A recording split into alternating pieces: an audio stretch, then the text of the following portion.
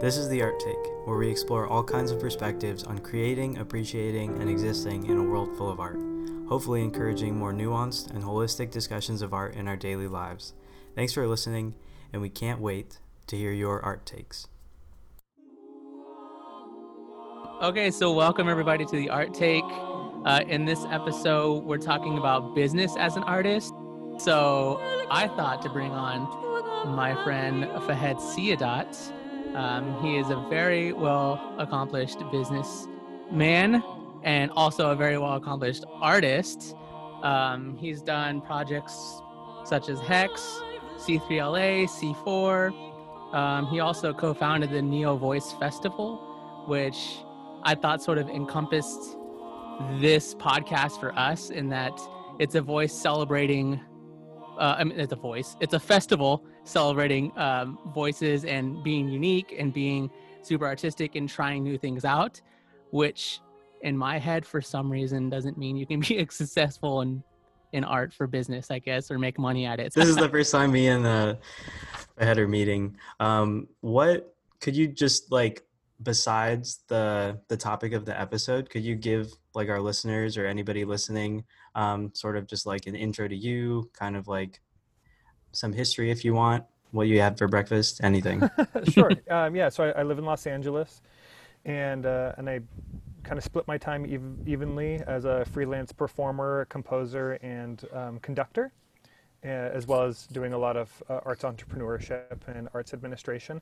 So like I said, I mostly write for The Voice. I write a lot of music for choral ensembles. I'm working on a large piece right now. It's an a cappella oratorio that's being commissioned by a group in Seattle. And we're going to do a premiere in Los Angeles in the spring of 2022, pandemic permitting. And then I'm writing a piece for a group in Chicago, and I do a lot of these sorts of commissions for vocal ensembles. Mm-hmm.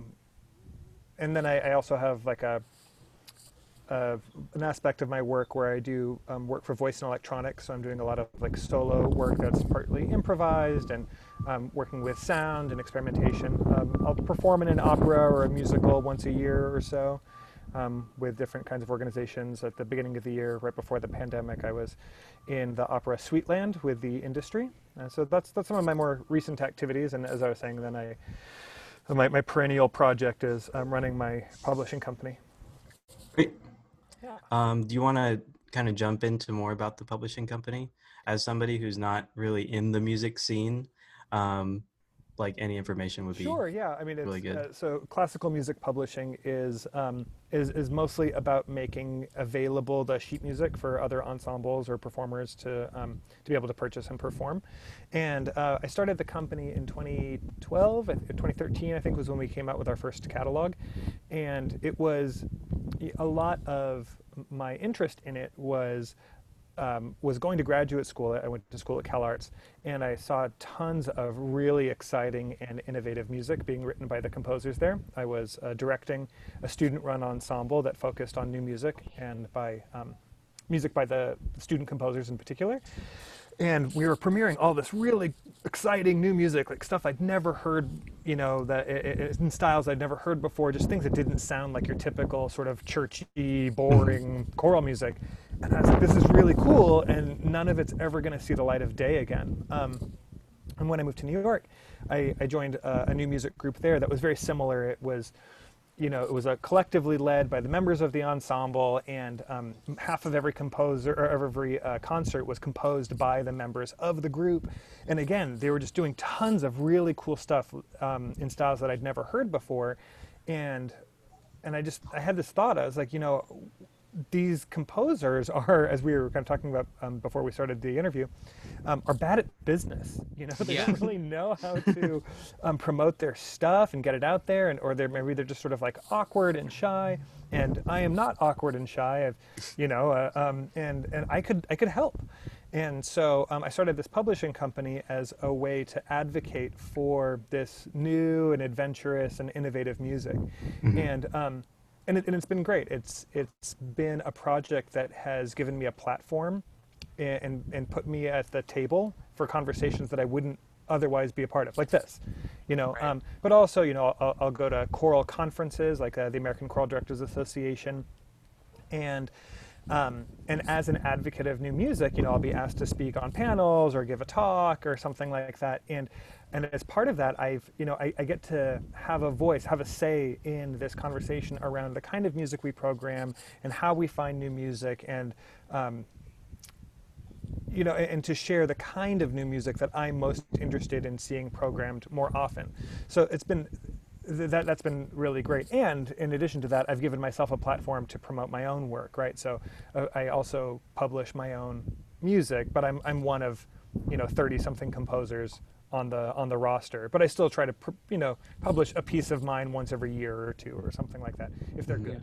Yeah. See, this is a really heavy topic, and for people who aren't into the music scene or anything like that, what's understood is you are in a band, and the goal of the band, like the 90s goal, was to get signed by a record label, and everybody wanted to get signed by a record label. That's how you made it. That's Don't how tell you Nirvana that. don't tell Nirvana that, even though they were signed by a major record label. But it's like, that was the goal. And when you say something like new music, maybe people who aren't familiar with new music, it's something that's new. It's something that somebody has created, something that's unique and original to their own voice. And on this podcast, we sort of have this theme of expressing and expressing your own voice and creating your own voice, and celebrating other people's own, like their own voice and stuff like that. And for music, you have this new music is what I guess is generally thrown out there for something that's not been heard, or something that's kind of experimental, I guess, and that sort of stuff. So when you have your publishing company, like, is that the route to go, or I think, okay, so when you mentioned Nirvana, I think we need to talk about Nirvana. Okay. And that's what because I grew up in Oregon in the Pacific Northwest in the 90s, and in Seattle grunge, that whole scene was like definitely what I grew up with, and it's probably informed my take on experimental music more than anything else. That would make sense. Nirvana Yeah. and Soundgarden, but also like Marilyn Manson and Nine Inch Nails, and just like all the hard rock, punk, metal. That was definitely my thing. And I think that there are misconceptions in the classical music world, like in the quote unquote art world, about how it's somehow different than rock or pop. And pop maybe is maybe its own thing because it tends to start really from like a commercial place, right? And it tends to be produced from the top down. But most of the other stuff that we're talking about, like Nirvana and all the whole Seattle grunge scene, is from the bottom up, just the same way that new classical music is. And Absolutely. I think and as you were saying, Pete, like there's a misconception. Just like in the 90s, bands were like, if I get on a label, I've made it. Composers think if I get a publisher, that's it, I've made it. And that's not the case. And as anyone who's ever been in a band will know, like that way that you make it is by playing shows, right? And getting a following. And you don't get on a label without that. Right? Is that you have to just do it from the ground up. You have to put the shows together. You're starting with house concerts. You're making your way to, open mics or hopefully not pay to play situations, but small clubs, and people like your stuff. They get on, in the 21st century, they get on your social media. They are curious about what you're doing. They want to know more. They want to have more of what you're making because it means something to them. And you grow it slowly from the ground up. And yeah, certain things can give you like a boost, right? Like you can play a festival, you can win a competition, like a battle of the bands kind of thing. Those things can give you a major leg up.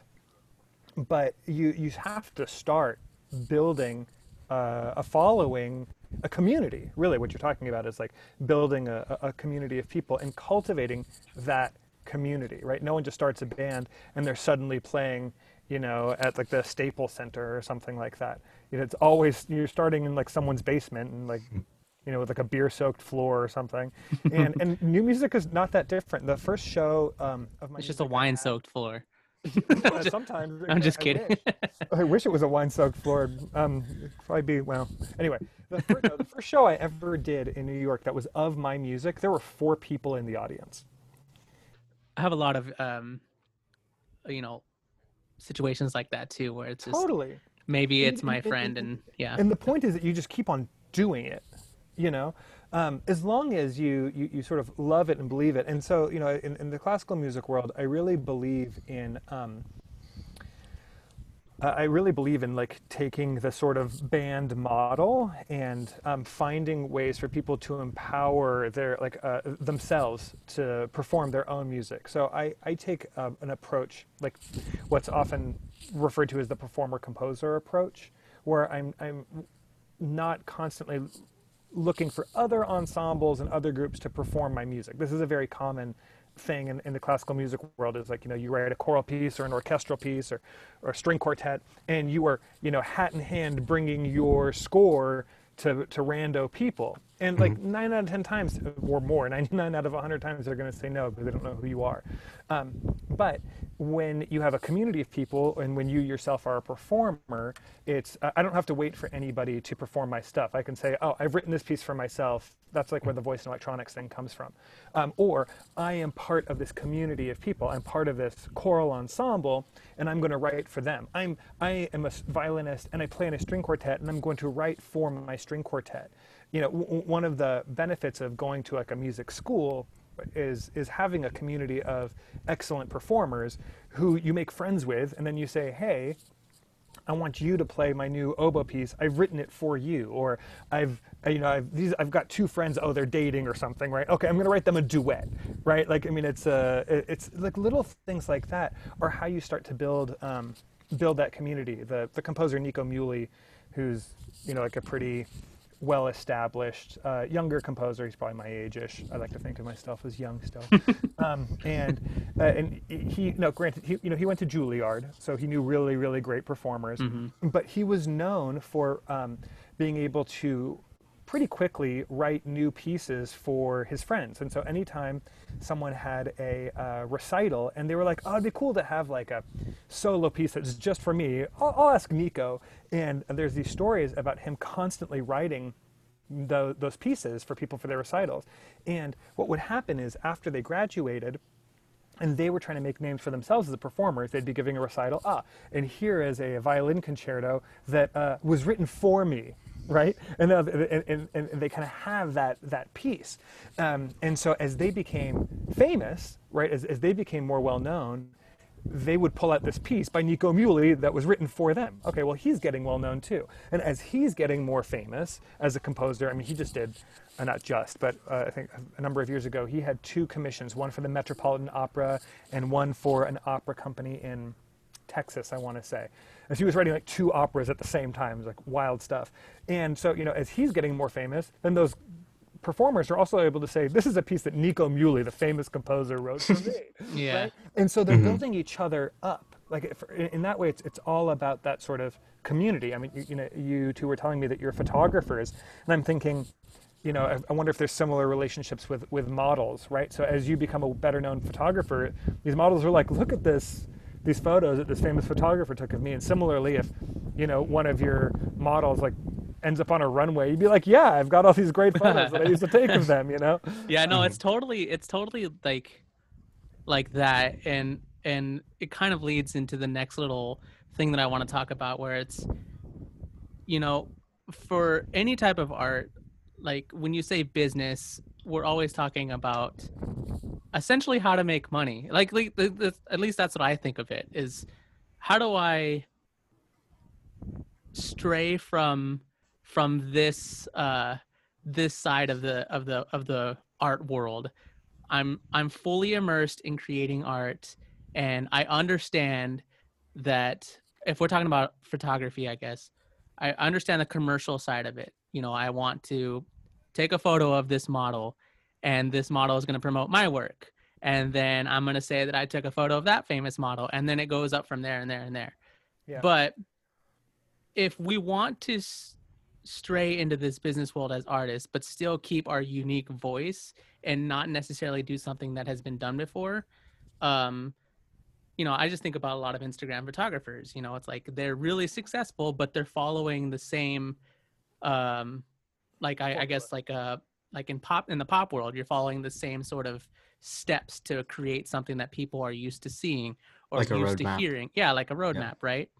And Well, it's I will like, say, okay, so we're talking about two different, there's a few uh, different things we're talking about, right? So we're talking right, about money, right. and money is important, and we're also talking about authenticity Mm-hmm. and, and maintaining your voice, right? And what I will say is that the artists who, it's very clear, like the artists that we celebrate and the artists that we love maintain that sense of authenticity. That's just it, Absolutely. right? Yeah. Like no one remembers the elevator music that sounds like all the other elevator music. Like music that's made to sound like other things is easily forgotten, right? Mm-hmm. And but when we look at the commercial world and we look at the pop world, the people who are the most celebrated and the most successful are also the people who are the most innovative, right? And I mean, I look at like Beyonce is one of the most experimental musicians that are out there right now. She's Yeah, doing it's wildly interesting. experiment Yeah, stuff all the time. Kendrick Lamar is doing wildly experimental stuff all the time. yeah, And in fact, the classical musicians who are figuring it out are realizing that that the quote unquote pop music world is where the most innovative stuff is happening, and they are allowing themselves to be influenced by it. Hmm. And they're bringing that in, like in my world of vocal music. Yeah, sure, like you can get people to perform your choral music if it's like nice and, you know, sort of pop-ish and melodic and friendly, you know, that's fine, right? But then a group like Roomful of Teeth shows up, which is an octet that specializes in making in using singing techniques from all over the world, and that are you know, they're working with these like all these experimental sounds and just all this kind of like really wild stuff. They showed up on the scene. They made like they just barely did any concerts, made an album, and they were suddenly doing national tours to every single American Choral Directors Association conference. Every single one. Everyone knows who they are because they didn't sound like every other choral group, right? Whereas yeah, I don't, you know, I can't, if I listen to, I don't know, I'm trying to think of two different choral groups. If I just listen to two different community choirs, like I can't tell, you know, yeah, they all sound the same. yeah, Yeah. But this group that was like, oh, this is, and it's not just like different for the sake of different. They were people that were deeply interested in this stuff, right? They were people who had experiences singing Bulgarian choral music, and were like, oh, this sound is like a whole new level of in depth of expression, and I think that's such a key part of maintaining your artistic voice and bringing in any kind of like financial success. And this is the hard thing that people will like really, really, really struggle with, believing, right? right. They don't believe that they have good taste and that other people will be interested in the things that they are interested in. Yeah. Everyone thinks that they are a unique snowflake and that they have these super weird tastes that no one else would possibly like, and so they're just gonna like make Play along, right? yeah, exactly. So like, oh Yep. no, I need to do something else. I get this all the time as a publisher. People will send me their music, and I'll be like, wow, this sucks. Okay, and then but I was like, you clearly know how to write music, and you know the music is well notated. They've got like nice polyphony or whatever, and I'm like, okay, why does your choral music suck? But you look like you know what you're doing. And I'll go to their website and I'll listen to their non-choral music, right? Because people have these like preconceived notions about choral music. I'll listen to their instrumental music. A lot of them will have electronic music, and it's amazing. And I will write them back, and I will say, "Thank you for submitting your piece. It was very nice." It checked Why all do the you- boxes. Yeah, it checked all the boxes. I'm Yeah. not going to publish your piece. Why do you hate choral music? You clearly have great stuff. Why do you not respect your choral music the way that you respect your other music? You clearly know what you're doing. You've got great ideas, and they're not making it into your choral work. Why? You know, like why do you think we don't deserve your good stuff, your good ideas?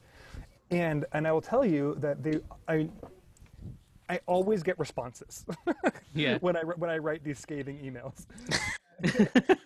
So you know, I was wondering how most people responded to that, or Yeah, if you so use the same tone that you're explaining to us right I now. totally do. I just like Yes. ream them. I mean, but you know, I do. I will say I tend to focus on the positive, right? I don't say like like, why don't you do this? Why don't you do this? I'll say, like, you clearly have a really a deep interest in electronic music, and your other music is highly rhythmic.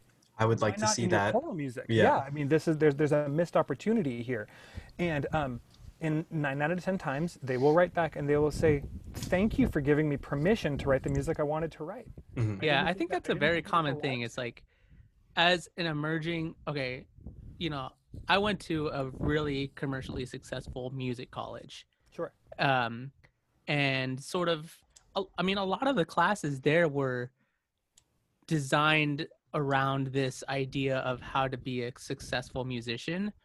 And their idea and the way they designed it was you learn how to imitate really well. And that could be a really valid thing. You know, you can, at first you learn how to imitate and then you can learn how to express your own way. That's very valid. Building Um, technical skills, right? yeah, building technical skills, and that's fun like that. But when you're taught that at a private, highly regarded college, I kind of feel like that's the reason why those people are afraid to send you the music they really want to write, because they're Yeah. taught this is how you be successful. It And like puts a ceiling on it. yeah, and Chris, you were talking, we were talking about this last week, is like, Chris, you had this idea, is like, in order to be successful, you have to sell out, right? Yeah. Like, what do you And think? What that's do you, kind of like the publisher or the record label mentality that we were talking about earlier. And like actually my questions, I've been writing down questions here as we've been going along. My first one was, how does one find success without selling out, as Pete is saying?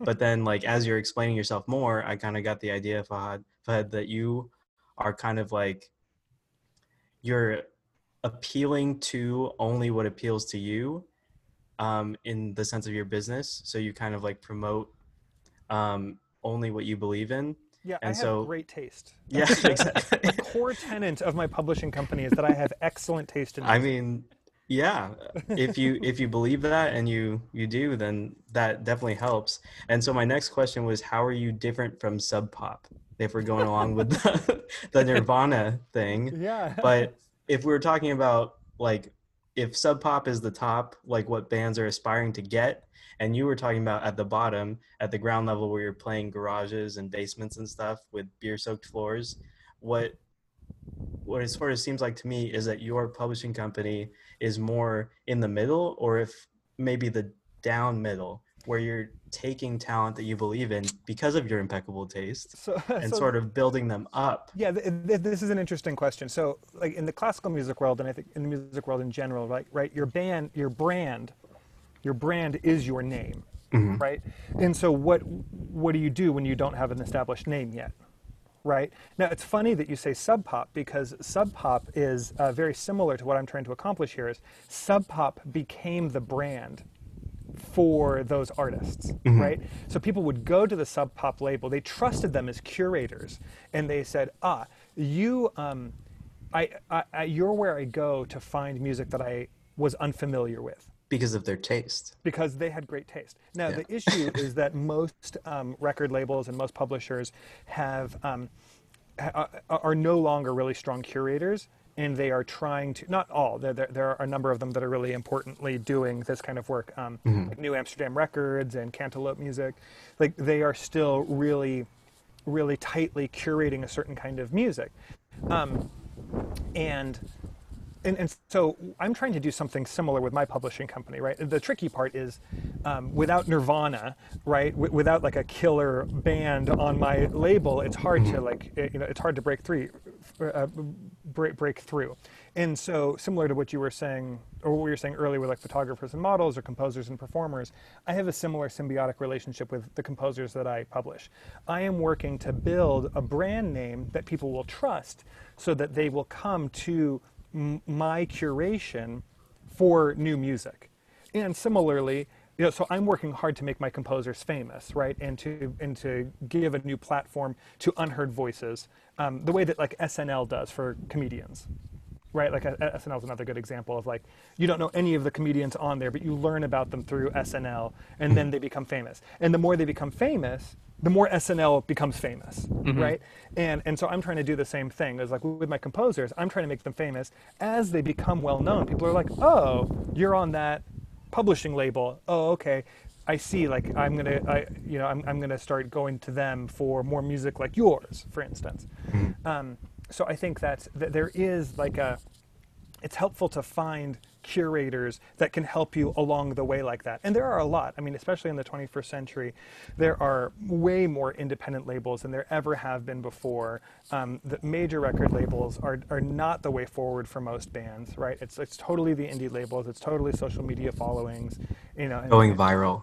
Totally, yeah, yeah. Yeah. I mean, and again, going viral is a sudden boost, right? Mhm. But I have friends who have like one really big viral video, but that's it, right? Yeah, Like yeah. like the viral video is about novelty, right? And it's Right. not, and it doesn't necessarily say that like, oh, like I came here for that like dopamine hit of some novelty, but I'm not necessarily coming back because I want a whole album of this. Yeah, that's interesting because I have a different take on that because we were mentioning like Beyonce and like Kendrick Lamar and Nirvana, and you're saying that you're waiting for kind of your Nirvana, your like thing that will like catapult you into like the public eye or whatever. And I feel like a lot of these examples had sort of like a pre or maybe not pre-viral, but like a viral experience. Like Kendrick Lamar did that diss track where he dissed like literally everybody in the rap world at the same time, and Nirvana had like this weird like 90s quintessential like grunge sound that just like catapulted them in, and Beyonce was part of Destiny's Child. I'm not sure if that's not really a viral thing. That's more of just like building like on top of something else. Yeah, well, and I think um like what you're saying with like the Kendrick Lamar diss track that got him a lot of recognition. Okay, but then like he survived that diss track, right? Because he had a yeah, ton of really great work behind him, and people were that's like, true. "Who's Yeah. this joker?"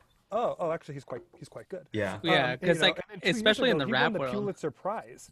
Mhm. Like Yeah. the Pulitzer Prize of Classical Music gave it to Kendrick Lamar because he's the man. Yeah. There's So, plenty of rappers who do a lot of diss tracks and go viral, and then I have no idea who they are after that, Totally. or That's a lot true. of people don't. Yeah. But Thank you for responding to my take and informing me, because like when we were talking about all this stuff, I was like, yeah, well, like, but they just went viral, but like not the case, of course. So and so here's the thing. Like I'll give you an example of why I think this moment of authenticity is so important, right? Like when I was living in New York and I was working with this new music group there, once a year I would write a new piece for them, and they had certain kinds of more conservative-ish tastes. In a way, like there's a certain kind of East Coast choral music that's sort of informed by European new music tradition, and I was writing stuff that was like in their kind of vein, and then I don't know, like I had an idea for a new piece that sort of combined my love of heavy metal and my love of choral music, and I said, I'm just gonna do this.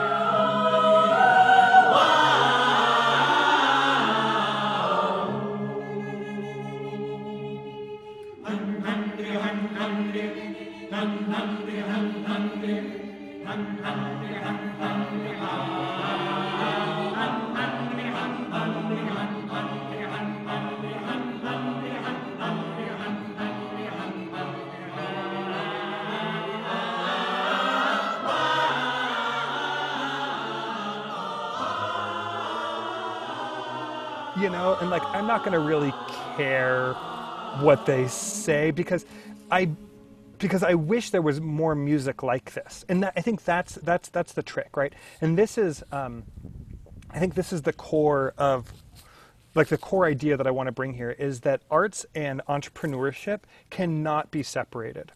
They cannot be, because they like at their best they both have the same mentality, which is what do I wish existed in the world. Right. Okay. And Yeah. a successful business is one that looks at the world and says, what does the world need that I wish was there that I can provide? supply and demand, Yes, right? totally. It's Yeah. totally supply and demand, and in the art world, it's the same thing. As so I was listening to groups like Roomful of Teeth, and when I was at Cal Arts, I was listening to a lot of artists like Meredith Monk and Toby Twining, and people who used the voice as an instrument and dealt with the sound and timbre of the voice, and and we weren't doing music like that with this group in C4, but this is the music I really loved. And because we weren't doing it there, I wasn't writing it. But I just said, screw it.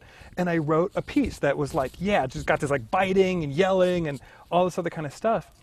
And that is by far my most popular piece. I wrote that piece, and it's been toured by Hmm. collegiate ensembles across the country, Wow. dozens of groups, and that's been exciting for me. I was like, whoa, the time that I finally wrote a choral piece that, of course, I have to say, it was informed by, Pete, what you were saying, like what I was taught at school and what I've learned in my professional life, right? What a choral piece needs to contain Mm. and the parameters I need to work within so that choirs are able to perform it, right? Like, so, for music nerds out there, they'll understand this, right? If it's, I wrote a piece that's in 4 parts, soprano, alto, tenor, bass, with minimal divisi, whereas a lot of new music is in like 8 or 16 parts, and that makes it a lot more difficult. I said, I believe I can write an interesting and engaging piece that doesn't compromise my vision of the work in 4 parts. It's going to be 5 to 6 minutes long because that seems to be like the sweet spot for a lot of choral pieces. So in working with those parameters, I'm going to make something highly rhythmic, that's riff-based, that feels like, heavy metal machine gun guitar. And because it hit all of those marks, it was authentic to me and it fit within the parameters of what's workable in my field, it gets performed a lot, from professional groups to high school choirs to colleges. And when groups perform it, because they really loved a piece of mine that I really believed in and was authentic to the things that I wanted to see more of in the world, I was encouraged to go to those groups and say, I'm so glad you liked my piece. Would you be interested in me writing a piece for your group? Right? And that conversation has led to many commissions. Right? Right. And that's how I've started to like build. And again, it's all about those relationships. Like I've already got one level of relationship. They want to perform my music. Great. So I call them and I say, oh, would you like me to do a Skype session, or if they're local, to come visit your choir and like come to a rehearsal?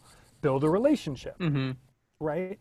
Like, are you interested in me also, not just my music, but me as a human being? I'm an interesting guy. I talk a lot, right? I use lots of wild hand gestures. Perfect for Okay, podcasts. yeah, yeah. And I say, and so like I'll come and I'll do a talk for free. Through that relationship, I say, would you like me to write a piece for your group? Oh, we don't have any money. Okay, well, let's talk about the ways that I can write a piece that would compensate me in a way that I think is fair, through money or other sorts of value adds, right? I mean, because of this, I did a 3-day residency with a university in Oklahoma, where I went and I wrote a piece for them. They performed it, but I also gave like a series of lectures and did a solo voice and electronics recital. I'm doing a piece for a group in Chicago. I mean, it's just, like all because they performed a piece of mine first. Right. Right? This is really uplifting for a lot of artists who, um, I guess going back to going to college, a commercial, like highly successful commercial college, is like you're taught certain things. This is how you're going to be successful. And we just spent a good 20 minutes talking about how I really loved your quote, make things that you think the world needs. Me And too. that's something Yeah. that's really powerful, especially for what I'm hoping, any artist, anybody who's trying to do anything, like, create something that speaks to you and that you think the world needs. I really love that. But when we're Absolutely. talking about trying to make money, I guess, and like, again, I associate business with making money. How do you then sort of tear down the barrier of, I am making what I think I like and my friends like and my mom likes, because my mom likes everything that I make. Like, I'm making these things that I like and that I really enjoy, but insert businessman here says that you have to make it more marketable. You have to make it this, you have to make it this, and then we'll talk this. And then maybe Right. you can make money from that. Because I guess, Right. let's face it, if you spend X amount of hours, and X stands for a lot of hours on creating something or practicing, or, we have to buy, cymbals or whatever like that, or cameras and stuff like that. And then of course rent and all these things like that. If you have to spend X amount of numbers on your craft and your art and stuff like that, and then now you have to think about being marketable or being this or this or that, it's like, how do you deal with that? Like, how do you That's not great. let how does that It's a, not just die? it's a super great question. I firmly believe in the day job. Firmly believe in the day job. And I'll tell you why I believe in the day job is because there is like in the beginning, oftentimes there is a disjunct between what is valuable and what makes money. Right. Right? And if I am only chasing what makes money, then I won't necessarily get to create what's valuable. And the reason that there's a disjunct is because the people who find value in your work, in your authentic work, it takes time for them to find you. Right? So again, in the 21st century, where we have newsletters and we have social media, if we are unapologetically creating not just our authentic work, right, but the authentic work of ours that we feel like the world needs, right? And Right. and those are there's an overlap there. There's a Venn diagram that is somewhere between what I love to create, what I am good at creating, and what the world needs me to create, right? And it's where those three things overlap, right? That if you keep on just putting that stuff out there, then the people who want it and who need it will find you. And that's the trick, right? So like every month I send out my newsletter and I'm sending all this, like just these like crazy videos of me doing like wild voice and electronic shit. I'm just like making all kinds of weird noise, right? And like every month I send it out, people unsubscribe. Yeah. Every for month, sure. Yeah. right? They unfollow me, they unsubscribe. That is okay. Those people weren't my audience. Right. Right? My mom loves my stuff. She can be my audience forever. My aunts do not love my stuff. They stay Right. on my newsletter because they are polite. Okay? But they write to me and they're like, couldn't you just write a nice song with a melody once? They write to me, they tell me this stuff. And I say, Auntie, I love you, but no, I can't. I'm sorry. I'm gonna do my weird shit. I'm gonna do the stuff that I love because and especially the stuff that I believe that the world really does need, right? Like when I thought about, okay, I need to make it more marketable for my heavy metal choral piece. That meant writing it in 4 parts with no divisi, so that more people could perform it. It did not mean don't use the weird noises. Don't. It didn't mean remove the screechy section. The screechy section is the part that people like the most. Those are always the best parts. That's the part that people like the most. Okay. And I did a show. I work with a choreographer, and we create these what we call dance operas. They're like evening length pieces, sometimes with like wordless music and dance, and they sort of tell narratives through movement and music. I had a reviewer see it once and say it was an hour of theater warm-ups and screeching. Okay, and then I had another person come up to me and say that was one of the most meaningful and spiritual experiences I've had. And the performers, in fact, actually just 2 weeks ago, I'm thinking of a show from 8 years ago. 2 weeks ago, a performer out of nowhere emailed me and said, "Hey, I was thinking about this experience and being in your show, and I just want you to know it was one of the most important and special artistic experiences of my early career." Right. She's my audience. Right? I said, thank you so much. It's so great to hear from you. If you'd like to know more about what I'm doing, I'll sign you up for my newsletter. And she said, great. Oh my God, you have a newsletter? I can't wait to hear more about it. I just moved to LA. I want to come and see your stuff. Yeah. She is who I write for. Right? She is who I'm putting this stuff out for. It's for her. It's not for the people who wish I would just write a nice song. You know what I mean?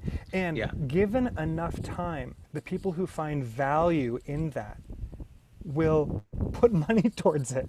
Right. The people who said that was such an important and spiritual experience are the people who are going to buy my album. They're the people who are going to buy tickets to the show, right? And that's why I believe in the day job. Yeah, that took me Because a while to learn. as long you You know? must have a day Yeah. job. Day jobs are so important Yeah. because when I am financially free, I can create this stuff, right? And then I can start to write grants or whatever. Like right now, this oratorio I'm writing. This talk about a thing that matches this entire like Venn diagram of stuff, right?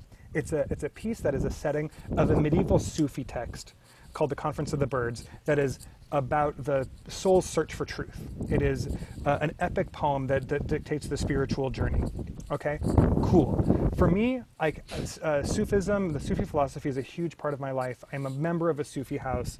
It is a central part of like my spiritual practice, and I find expression in my spiritual practice through my music. That's how I got into music, was because it's part of my spiritual practice, right? For other people, it might be like a political expression. It is not a political expression for me. I cannot bring art and politics together. I find my essay writing is how I deal with my political interests and how I get my ideas out. But for me, if my art making is not a religious practice, then it's worthless to me. I can't, it does nothing for me. And it won't be good. Right? So here's this piece. Someone has asked me to write it. I'm like, yes, I'm going to do this. And I'm going to combine it with my interest in a cappella music where I'm using the voice as instrument. And I'm not going to use an orchestra for this oratorio. It's all going to be vocal sounds. And great. Okay, well, you know, there's a whole world of people that are really interested in bridging the gap between the Islamic world, right, and mysticism and the Western world. There are choirs. I'm making it marketable. I'm making it so that a good community choir or a college choir can write this, can perform this piece, right? And I'm 100% not compromising my vision for it at all, right? And Right. because of all these things that are coming together, I mean, I'll tell you, like, I just got into the second round for a $60,000 grant to support the creation and production of this work, right?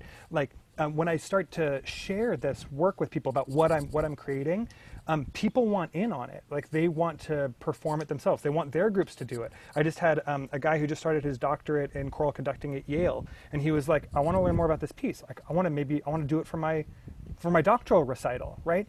Like there's this in between, like this piece for me is hitting that middle of that Venn diagram between what I really believe in needs to happen in the world, what I love, which is spiritual based music, and what I'm good at, which is which is writing vocal music. I've gotten really good at it over the years Right. as a singer myself, and and focusing on this music with like voice as instrument and dealing with sound. It has hit that special mark, and I believe it's going to make a lot of money because of it. Yeah. Like I think over the next 2 or 3 years, this piece is going to be something that carries my career in major ways. I think it's going to get grants. I think I'm going to be able to sell the score to a lot of groups that want to perform it. The money will come from building a body of work and a reputation for work that hits those three things. Right. It's And those three authentically you, things. it's what you're great at, and it's what the world needs. Right. Yeah. And Cool. this is not some like brilliant concept I've come up with. This is a Japanese concept called I don't know how to pronounce it, ikigai, Yeah. Yeah. right? Where they Right. and this is like Ikigai. ikigai. Thank you. Hello, Pete here. I just wanted to interrupt the conversation just for a slight little correction. Fahad was correct. The pronunciation is Ikigai. I had said it was Ikagai, but I don't want to mislead you all. It is Ikigai. Thank you. Back to the episode. And this is something that I see that they say, like, our ikigai sort of means like our purpose, like our great purpose. That we find that thing that is what we love, what we're good at, what the world needs, and what makes money. And maybe that's a small number of things, but that's our calling, right? And I really believe that if you find those three things, and you are willing to, the first three things that aren't money, and you are willing to ask people to support and sustain that work, the money will come. Yeah, I've been sort of shitting on this college that I went to inadvertently, I guess, but that's the reality of it. But at the same college that I went to, there was a very famous guitarist who did a seminar there, and he didn't say much. He spent most of the time just shredding. But what he did say, he said, "Hi, you know, blah blah blah." One of the things that he said, it stuck out to me, and this was like week 2 of my first semester at this college. I believe it was Steve Vai. I don't know if you know who Steve Vai is. Oh yeah, the guitar player. Yeah. Yeah, I know Steve Vai. Yeah. Okay. Cool. It was one of those guys. It was either Steve Vai or Yngwie Malmsteen or like one of those kind of guitarists. Yeah, for sure. He basically said, because somebody had a question like, oh, you know, how do I become successful? You know, and this kid's idea of success is making money, you know, and this guitarist, I'm pretty sure it was Steve Vai, was just saying like, just keep on doing you and eventually people will come around. Sure. And if it doesn't make money, that's okay. You can still do you and be like a happy person with a great day job. Yeah, you know with a great day job, yeah. And like there's nothing wrong with that, right? Like you don't need to make money as an artist or to be an artist at all. I kind of found out that like when I started relieving my mind from thinking that I had to make money as an artist and just sticking with this like day job type thing, and that's sort of what I'm striving towards now, is just getting a day job that I really love. Yeah. That way when I come home I can forget that day job totally. And then just start straight on with my art. One of the big traps I see a lot of musicians do is that they get day jobs that are sort of their art, but not really. Ooh. You know, and that's a trap. I think it scratches the itch. And it scratches the itch enough that you go home and then you're like, oh, I don't really want to make art because I kind of scratched the itch enough. Yeah. Whereas like if you're a barista, I was a barista for many years, still love coffee and making coffee. You know, then like I go home and I'm like, okay, I'm ready to do some singing. I'm ready to go to rehearsal, right? But if I've been teaching singing for 5 hours, like I don't want to go to rehearsal for 3 more hours. Like my voice is shot, you know what I mean? And so that's to say that like you don't need to make money to be an artist. And there's plenty of artists that don't make money for a long time. They just keep on doing their thing. And it's still eventually, you know, like one fades out and one fades in. You know, in the classical music world, Charles Ives was an accountant. You know, and he would write these like big symphonies, and they were really wild. They were like in 2 different keys, and he would like throw in American folk tunes and just like really wild, crazy shit. You know, and it was like when he was 50 or something, 55, that his people were like, "This is great," and you know, the music world sort of caught up with his aesthetic, and he became super famous. We don't know him for his accounting work. He's known as one of the great American composers. But I will say this: if one of the things that will hasten that process of making money through your art is going back to this question of what does the world need that I can produce? You know, and if you're only focusing on what the world needs, right? That even if you can produce it well, but you don't love it, like it will become soulless, right? Like it will just become a job. It won't become. It'll check boxes. It'll check boxes, you know. That's fine. And there's plenty of stuff that, like, you know, I mean, yeah. Just as an example, I think there are plenty of products like that. That you know, the world, I guess, needs, you know, like plastic manufacturing that's inexpensive and fast, right? Like, cool. Like, I could totally do that. I could. Now I can store my leftovers. You know, like, but yeah, the world needs Tupperware. That's actually a great example. Like, the world totally needs Tupperware. It does. It needs like storage containers, and that's fine. Like, and if I had the right connections to the right factories and the right pipeline to get quality Tupperware into the American homes, cool. I could make tons of money. Right. Am I passionate about Tupperware? No. Okay. But I will say, like, I've got family members who are deeply passionate, like, and I mean this, like, sincerely, they're deeply passionate about taking care and providing for their family, right? And that's like what they care about. And so they've gone into investment banking or something, and they make a lot of money. And do they care about investment banking?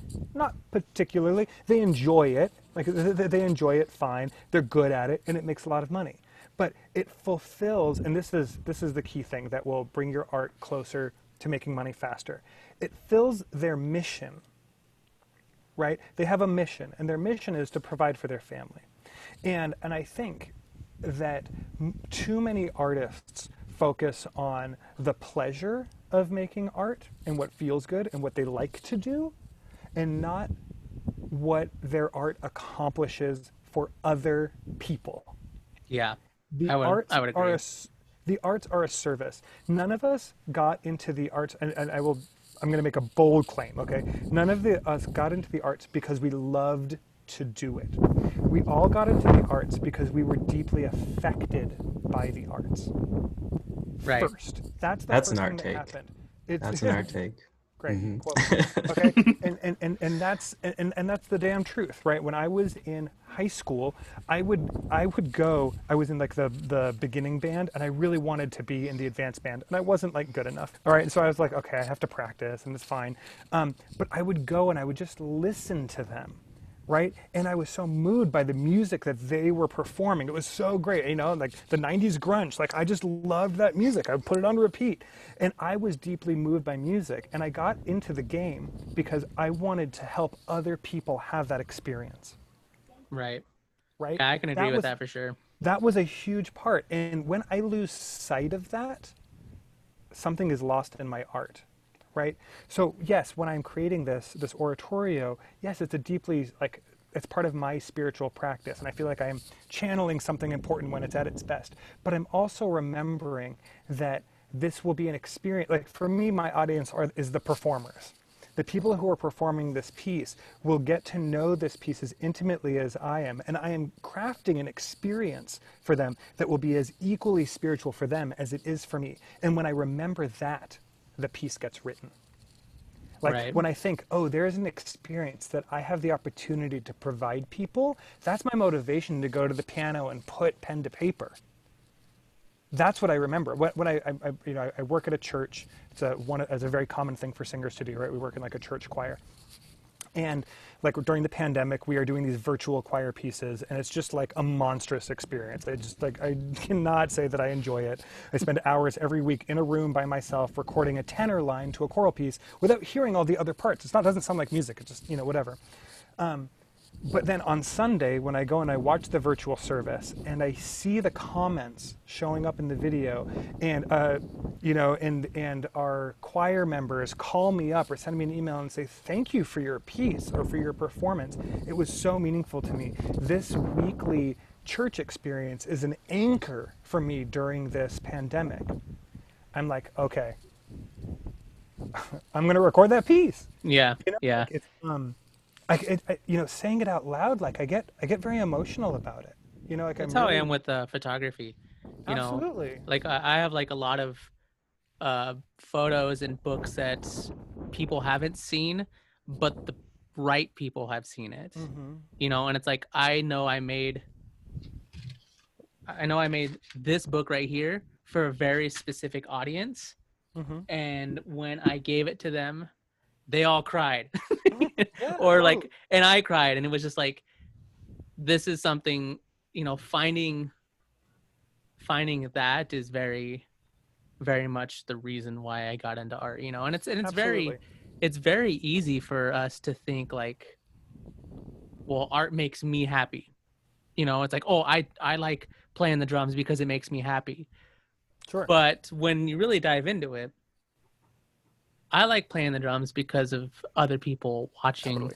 or listening or experiencing Or playing this along with thing, you. or playing along or playing with Yes. me, Yes. and stuff like that. And it's Yeah. and it is very much like that. The arts are a service, and when we forget that they're a service, then there's no reason for us to compensate us for our work, right? Yeah. Yeah. And like when they're a service, then we make clear that they are of value. They are of value, and then when they're clearly of value, it's much easier to ask for support in continuing to make something that's of value to a community or to a group of people. What do you And think? Oh, sorry. I was gonna say. yeah, What do you think, Chris? Um, I have been like writing stuff all along, and the thing, like, I really like art as a service, but I think there's a big disconnect between performative arts and sort of like less performative arts, like visual arts or like art that you make by yourself and maybe present in a gallery. So what would you say to somebody who's not on the performative arts side of things that wants to sort of like make art a service? I think Basquiat would disagree with you, right? That I Okay. think actually that he probably combined visual art and performative art in some ways, right? Mhm. But he was constantly making art, street art and everything, graffiti art. I think because he saw it as a public service, right? He's like, I'm going to beautify my city Mhm. in these different ways. Or like I'm thinking of like the abstract expressionists, Rothko and Pollock, their art, Frida Kahlo, right? Like they were creating things that like there's something important that needs to be expressed here and that people will connect with, right? It's that emotional, spiritual, ideological connection that they hear, that they, not that they hear, sorry, I'm a musician, but that they experience when they see the work. And I think that them understanding that, right? Like Pollock would make these splatter paintings, and I love the stories about how he would throw the bad ones away, right? Mhm. Like I love the idea that there were bad splatter paintings, and and it's clear to me he was like, no, this wasn't the thing. I did not connect with my subconscious, my unconscious, and with nature, and it didn't express itself on the canvas in the right way. And without that, people will know that it was inauthentic, and they won't connect with it. You know, and Interesting. so Yeah. and when I go to a gallery, when I go to a museum, and I see a giant Rothko, I mean, there are plenty of stories of people turning a corner and seeing that Rothko and like just breaking out into tears. Yeah. You know, like Mhm. there is something where they've tried to capture something really important. And so yeah, I agree. Maybe it might be more overt with the performing arts, but I don't know. When I see Basquiat's stuff, like I am so like it makes me alive. He's the first artist that I've ever seen their work, and I said, one day, my ambition is to like have a Basquiat in my house. Like Would it's you just I don't know why it speaks to me like that, but it just do. would you agree with anything that's presented is performed? Like Oh, if you okay. have I've never heard that expression. if it's like I don't know, if you present something in a way that is usually like that is, I guess, if you present something, is it performative? Yeah, I guess that's as much as I can dive into I, that. yeah, I guess I guess I don't see the and I'm sorry we've gotten so far away from business, but but That's I'm down to okay. just like philosophize about art. Yeah. I don't see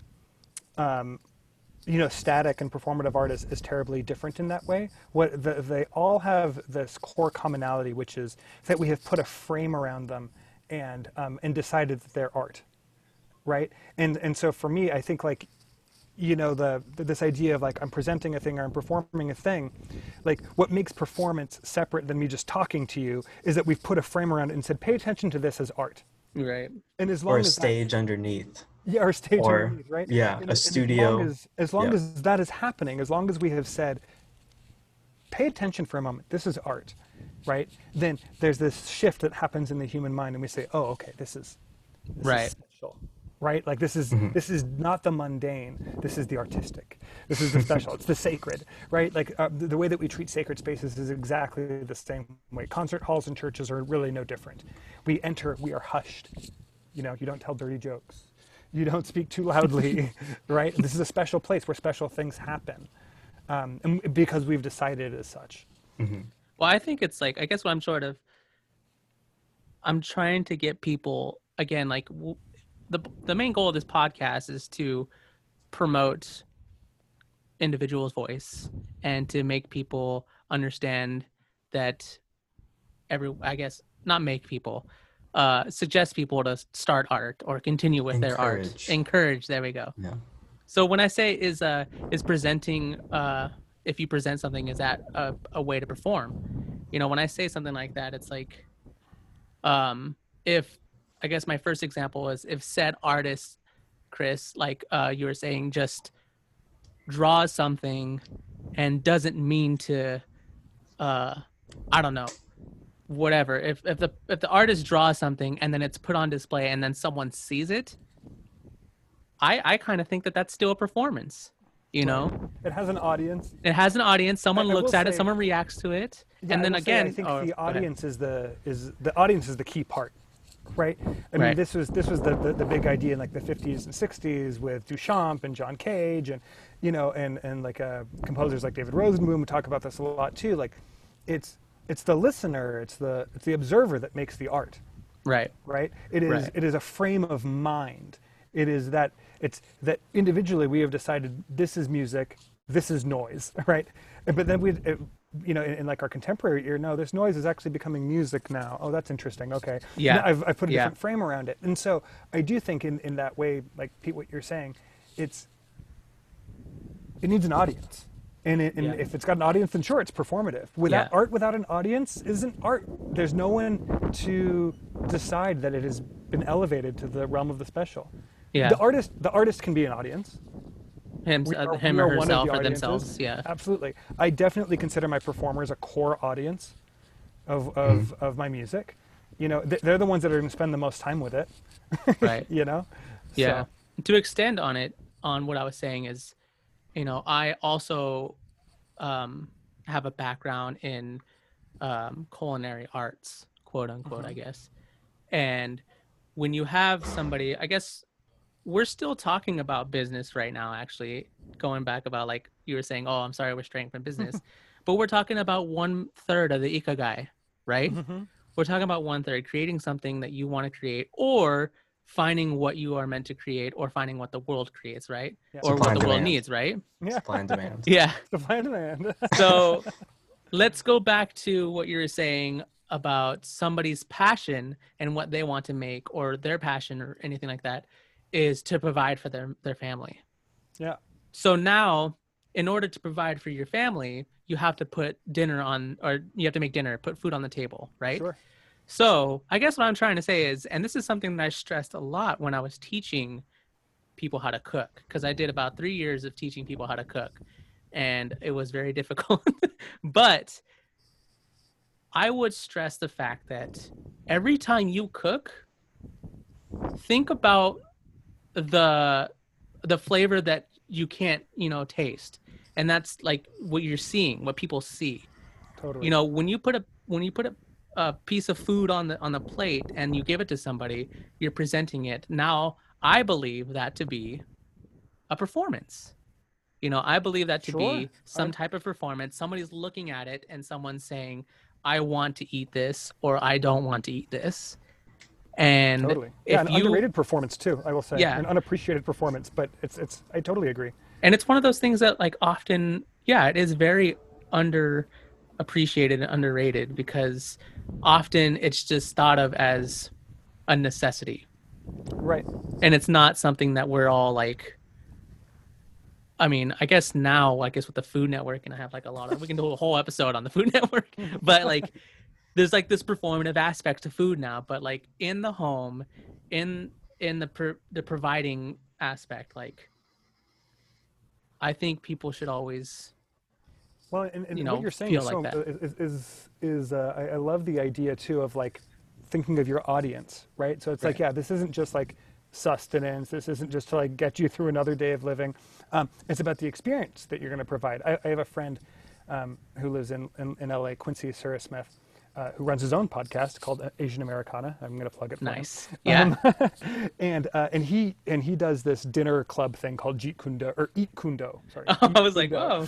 Yeah, and what he does, which I really love, is that before he invites people over, he sends a survey out to them, and he has all these questions about their childhood foods and favorite associations that they have, and then he creates these like fusion dishes that are about creating a certain emotional experience as well as like a taste and culinary experience, right? But he also wants to tap into the emotional experience that people have from childhood foods and things like that. And It's the Ratatouille moment.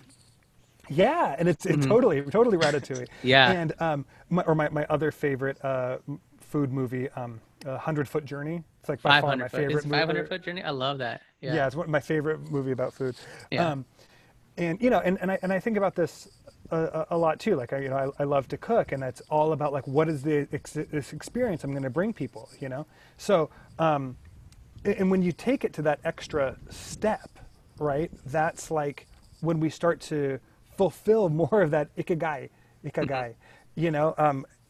So I mean, you know, and I will say, like, what I was reading and learning about ikigai, I loved the idea that it wasn't something that you just find and then you're good, right? It's like it's a constant living, moving beast. It's something that will change through your life and will change with the world that you find yourself, the community that you find yourself. What and that was a big part of like my publishing company too, right? Was not only did the composers need an advocate, but like when I started becoming a conductor, I was having a hard time finding the kind of music I wanted to perform. Right. The websites that existed, like they didn't have good search filters, they weren't tightly curated, and so I basically said, let me create a resource for people like me who are looking for what I am looking for, right? And because of that, it's the people who, again, like my audience, the people who are looking for that kind of stuff, they are very grateful. And they write to my publishing company and they say, thank you so much for curating this music. I'm so grateful to have access to this kind of stuff. I'd never heard about it before. I'm really excited about it, right? Yeah. Like We talked about this in the last episode, actually, Chris, and Fahad, you know, this is a very, I guess this could be the start of a topic that is going to come in every single episode that we do with all these interviews. Last episode, what was talked about was if you don't have a community or you can't find one, create one. And in this episode, Fahad's talking about if you can't find somebody to publish your work or what you believe in or what you think is, or your friend's work that you love or anything like that, create your own damn publishing company. Do it yourself. Yeah. Do it yourself. Yeah, I don't that's a know. good thread. Totally. Thanks for pointing that out, Pete. Yeah. What do you Yeah. I saw you writing some notes down, Chris. What do you got? Oh, mine are more for the end. Oh, but okay. if anybody wants to talk about anything else before that, Well, I was just to say, I mean, just to riff on that idea around community, I mean, that's been my entire career. Like any successes I've had have been because of that. And I want to reinforce this idea of being in service, right? So for years, I was working in service to these different new music choral ensembles. I was volunteering as an administrator, or, you know, I mean, writing and contributing my music as a form of service. Like I have to believe that as an artist. I have to believe that my art has value, and that I'm not the only person who's going to like it, right? And through these years of being at service, and, you know, like being generous with whatever I have, just as people have been generous with me, you know, whenever I have an opportunity, trying to lift people up and whatever, giving them a platform, giving them a voice, that when I was working on raising money for this oratorio that I'm writing, my first really big choral piece like this. And I started reaching out to people who I'd worked with over the years, and I said, hey, I'm working on this project, and I wonder if you would be interested in, I don't know, co-commissioning it or helping me workshop it or something. And across the board, every single person I approached said, absolutely, I would love to help. You know, you're a friend. Like you have made like contributions. You've helped me in the past. Of course I would want to help you, right? Right. And it was this really interesting reckoning, you know, of the last like 10 years of my career, to have all these people say like, yeah, I would happily be part of what you're doing. And, you know, I don't know, it just suddenly realized that all those years of fulfilling the mission that I believed in different ways, right? Of advocating, like my personal mission is to advocate for adventurous and innovative vocal music, right? And I've approached that from all these different ways. And in doing that, like I've realized that there was a whole network of people who also cared about that mission, and as they got into positions of leadership where they had the opportunity to program music, they were on board. Great, I would love to help you. Thank you. Yes, and all because of that community, you know, that I didn't even realize was there. And then I look back and I see this path that I've been walking for the last 10 years, and it's all been laid out before me. I mean, I'm almost 40. I'm like, yes, I'm finally getting commissions that are like paying a decent rate, and I might actually have like a big piece that lots of people want to perform. Like, okay, it's taken me this long, but like it's a joy. It's been a joy the entire way, right? I've never once not been fulfilling this mission. right? Not once have I ever walked off this path. I've always been advocating for this new and adventurous and innovative music, and now it's just becoming easier and easier as time goes on, and that's really Right. fun. Yeah. As the community builds and stuff. You know, Nice. I kind of want, before we get to Chris, before we get to your last things, Chris, that you want to talk about, Mhm. I just want to say something really quick. As an artist, I've found that a lot of my friends or myself, when we try to be nice to ourselves and unique and listen to like what we want to create, we immediately write off success because that can mean a lot of things. You know, that means that we now have to, we've created in our minds all the negative outcomes that could happen. We're unsuccessful. People don't like it. I'm not going to have any friends. People are going to laugh at me and all those sort of things when we're being unique, right?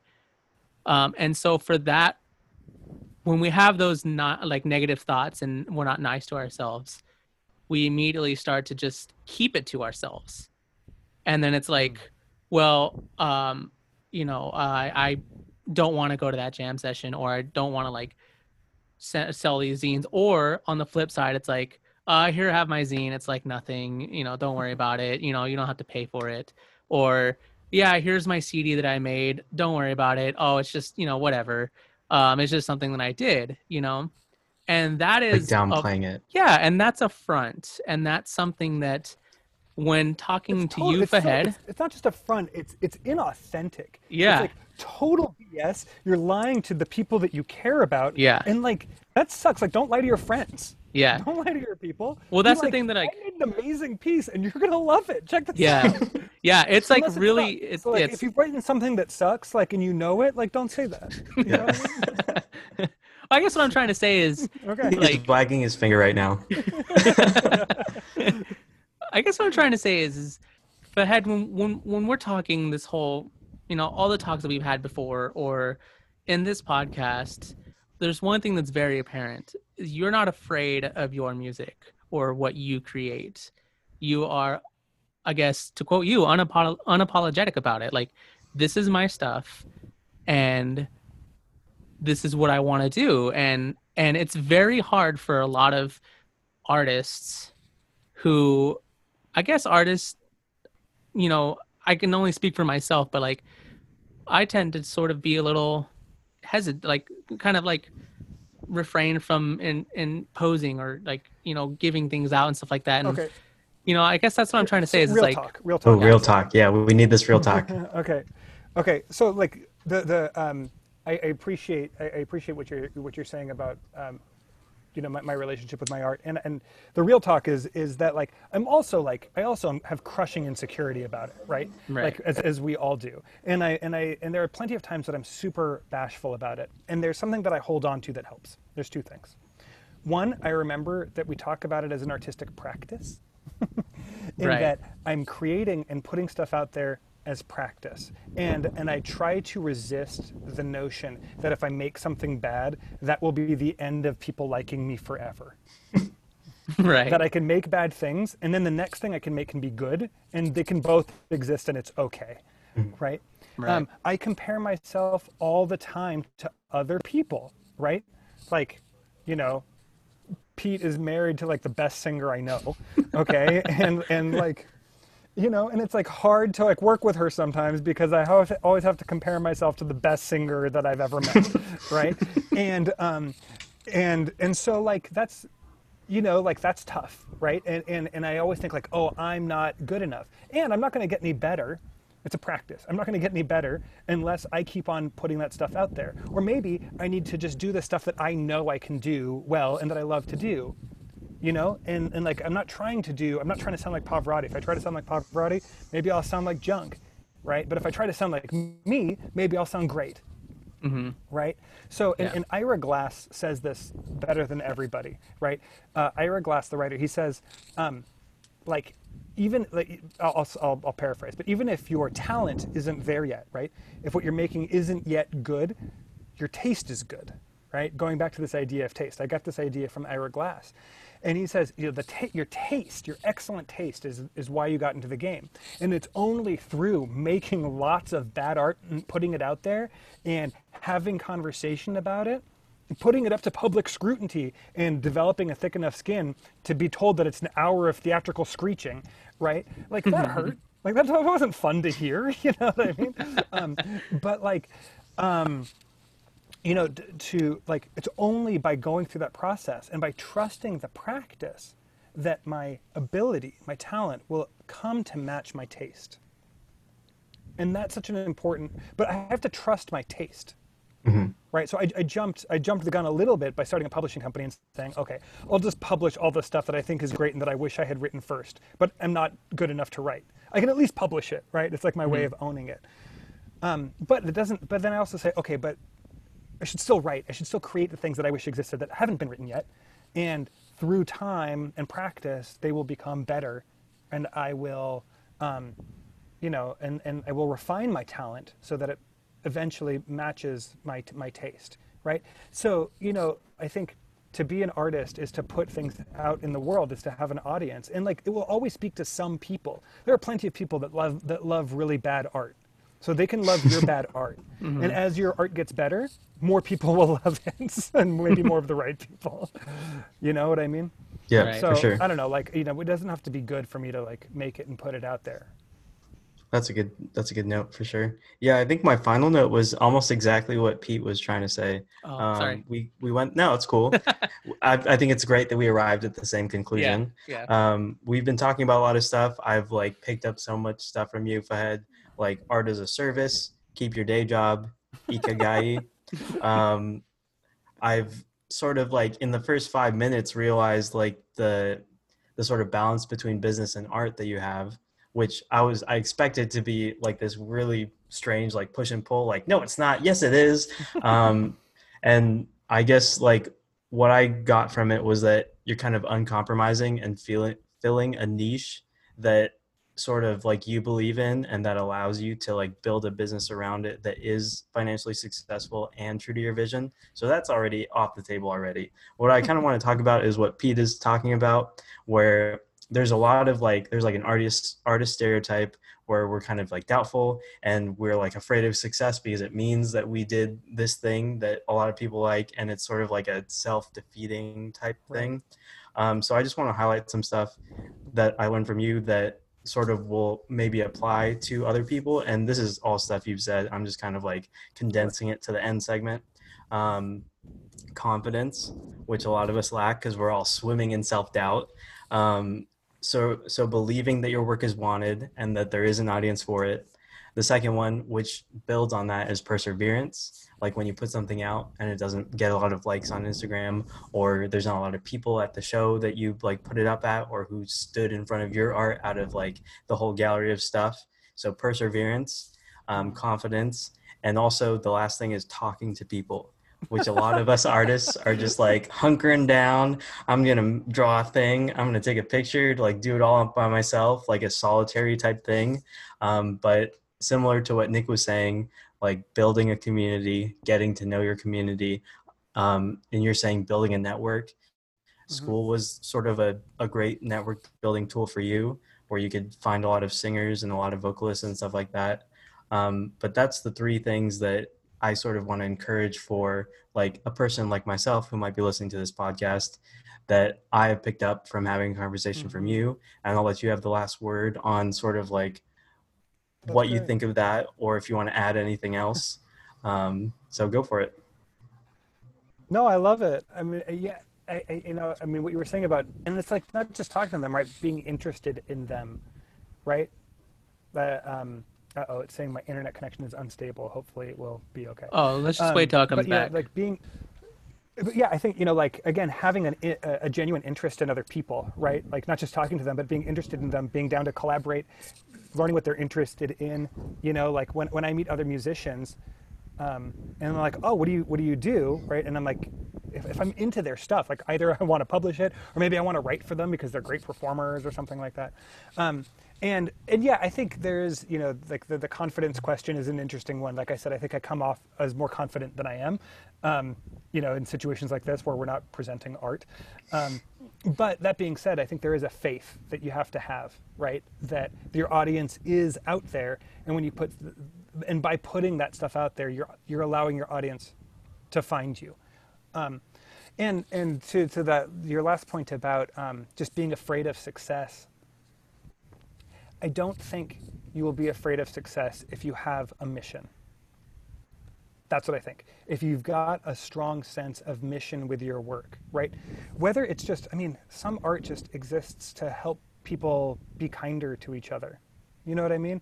It's like, oh, by witnessing this art, I feel like I understand people better, or I understand, whatever. And like, I just want to be like nicer to people. Like that's an amazing mission. Make art that makes other people nicer to each other,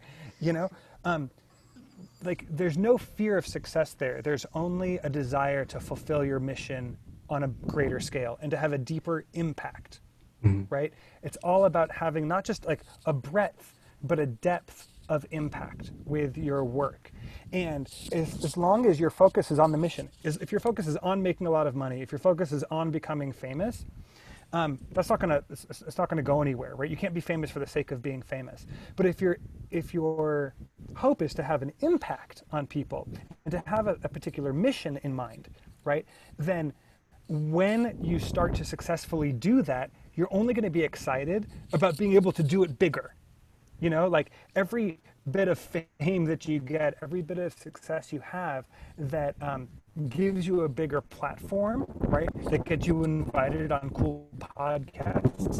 You're going to use every bit of that 90 minutes and make sure that they go over their allotted time so that you can drive home to the point that if you have a mission as an artist, right, you will find success.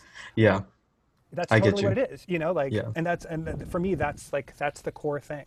And success can mean money, but it can also just mean affecting a lot of people in a really great way. Great. Yeah. Yeah. I think Yeah. that's a good spot to. Oh, do you have another thought, Pete? No, I was just gonna say we have another thing that we like to do to extend this podcast. And I apologize right now, but we have this thing called art recommendations, where we like to recommend art to each other and also to the listeners. So I don't know, Chris, did you come prepared?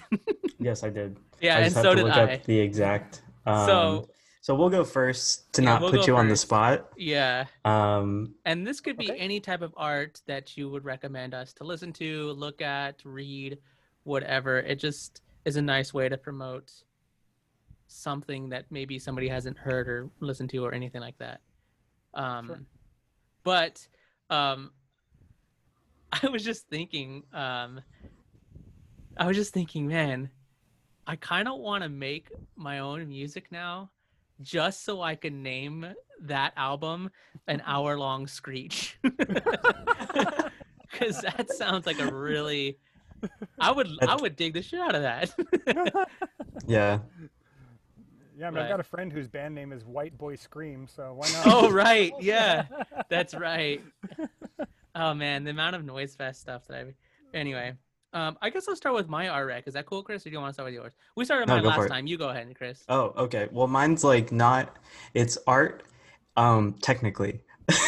um, so I was watching part of a Bruce Lee documentary, and that's basically what I want to recommend to you. It's called A Warrior's Journey on Amazon. If you have Amazon Prime, if you're able to watch it, I would definitely do it. I'm a big And Bruce Lee fan, so. you are?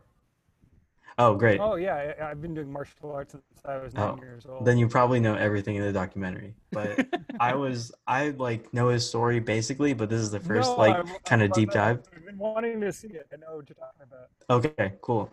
And I just think like Cool. hearing his philosophy on stuff, just like in general, is something that's really greatly applicable even to the arts. Yeah. So You know what's interesting about Bruce Lee, and yet, like, one of the things that I admired about Bruce Lee is he wasn't afraid to take multiple disciplines or take teachings from this or from that or Mhm. anything like that and sort of, you know, apply it, and he's like one of those type of artists where because it wasn't happening, but he knew he wanted to do it, he created it, Absolutely. and Yeah. Absolutely. it's like, how many, Absolutely. everybody is affected by Bruce Lee. It's like, it's crazy.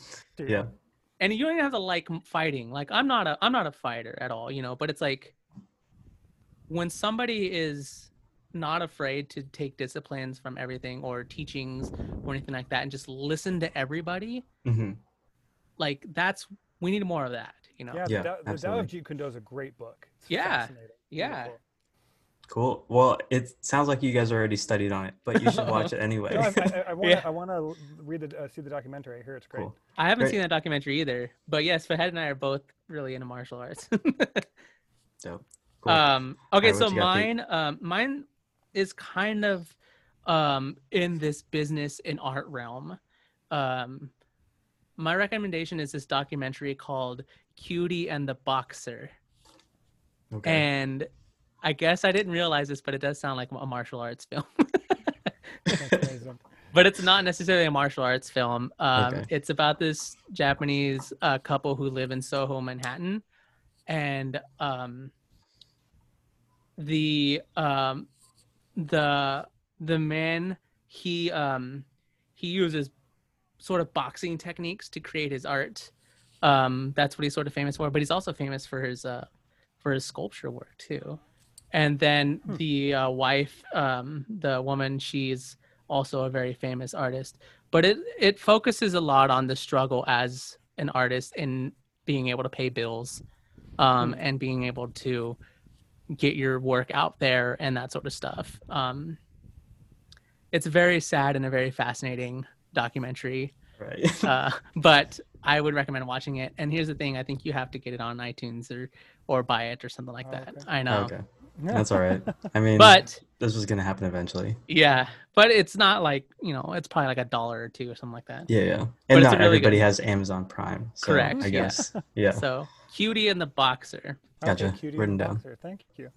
All right. Have you had enough time, Fahad? Yeah, for sure. I mean, if I'm not going to recommend my own stuff, I mean, if you visit my website. You'll have a chance at that at the end. Yeah, we're don't definitely worry. gonna let you plug. And if I'm not gonna plug in my publishing company, there's really great These are very recordings of every sneaky piece. plugs. No, I want to share with people the names of the two most influential vocal artists for me, people I just totally love. It's Meredith Monk and Toby Twining. And Toby in particular, his music, his most recent album Eurydice, which is he wrote the music for the Sarah Rule play Eurydice, which is Eurydice's side of the Orpheus story, and it's just an unbelievable album of just incredible vocal music, just stuff like, I don't know, he rides the line between experimental pop and a cappella, like college a cappella and experimental new music perfectly. And so I'm always spreading the Toby Twining gospel. Strongly recommend. And all of his albums are available to stream on like YouTube and probably other places, but definitely all the albums are on YouTube at least. Very cool. Yeah. Sweet. Meredith Monk is, Meredith Monk is killer. She's, her opera Atlas is like so Yeah. special. But yeah. So both Cool. of those people together have like just guided so much of my work as a composer and performer. Thanks. Well, thank you so much for your time, Fahad. Like we said moments ago, we'll give you a chance to plug all the things that you want to plug. Be sure to Yeah. spell it out. Yeah, just in let case. people know where to go. And Yeah, we'll put links in our podcast description. Great. Yeah, I mean, if people are curious about like the oratorio that I'm working on or anything like that, you can. There's all the information is on my website, which is fahadsiadat.com. Do you mind spelling that? Yeah, it's F like Frank, A-H, A-D like David, S like Sam, I-A, D like David, A-T like Tom.com. And then there's my publishing company, which is Siadat Music Publishing, which is like CSEEADOT.com. Or you can go to bestnewchoralmusic.com. It will also Very cool. yeah. Nice. So, and I think if people are curious about what I mean by innovative and adventurous music, you'll see on the publishing company's site, there's like, score videos and recordings for every piece in the catalog, and you can get a good, actually, and I also publish Toby Twining's music, so you can hear a bunch of his stuff on that site. So yeah, Nice. those are the things that I would care to plug. Very cool. Thank you for your time and talking thanks to a us lot.